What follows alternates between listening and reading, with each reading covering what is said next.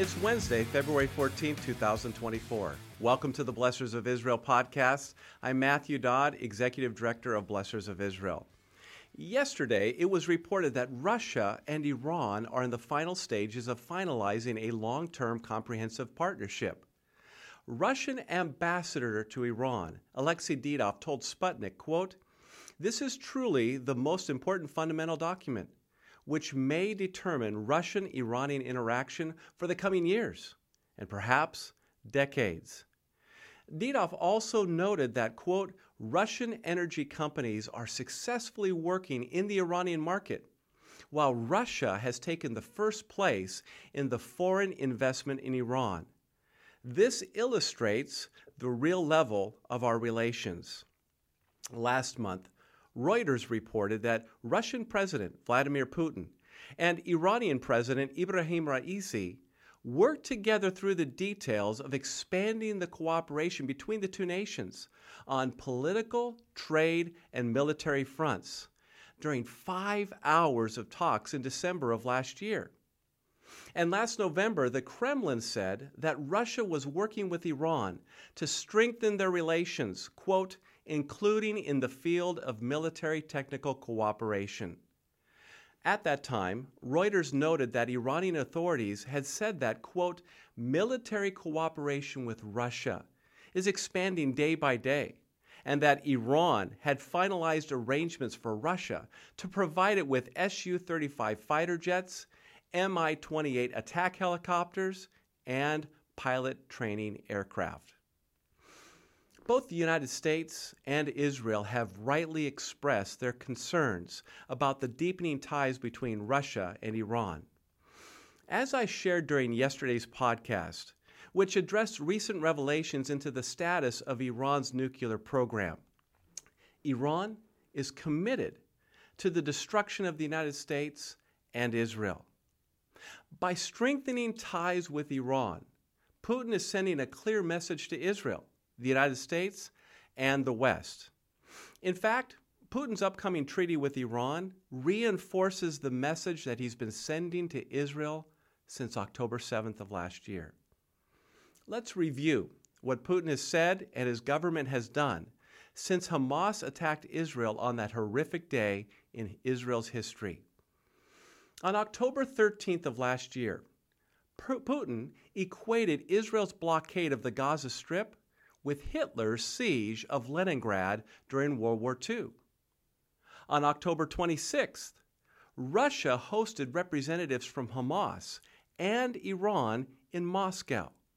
The purpose of their meeting was to address the ongoing war with Israel and to discuss ways to stop the, quote, Zionist crimes supported by the United States and the West. The Times of Israel reported that the Hamas delegation praised the position of Russian President Vladimir Putin and the efforts of Russian diplomacy. On November 1st of last year, Russia's representative to the UN said during an emergency special session of the General Assembly, quote, "The only thing they can muster is continued pronouncements about Israel's supposed right to self-defense, although as an occupying power, it does not have that power." On December 14th of last year, Putin praised Turkish President Erdogan after Erdogan declared his support for Hamas and insisted that Hamas is not a terrorist organization.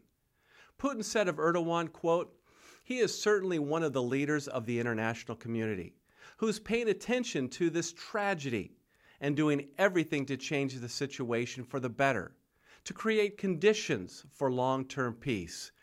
God bless him." Is Putin a friend of Israel? Clearly, the answer is no. Well, why are these developments important when it comes to Israel and the events of the latter days? Because Russia and Iran will play significant roles in the events leading up to the Great Tribulation. As I shared yesterday, the Battle of Gog and Magog will precede the Great Tribulation.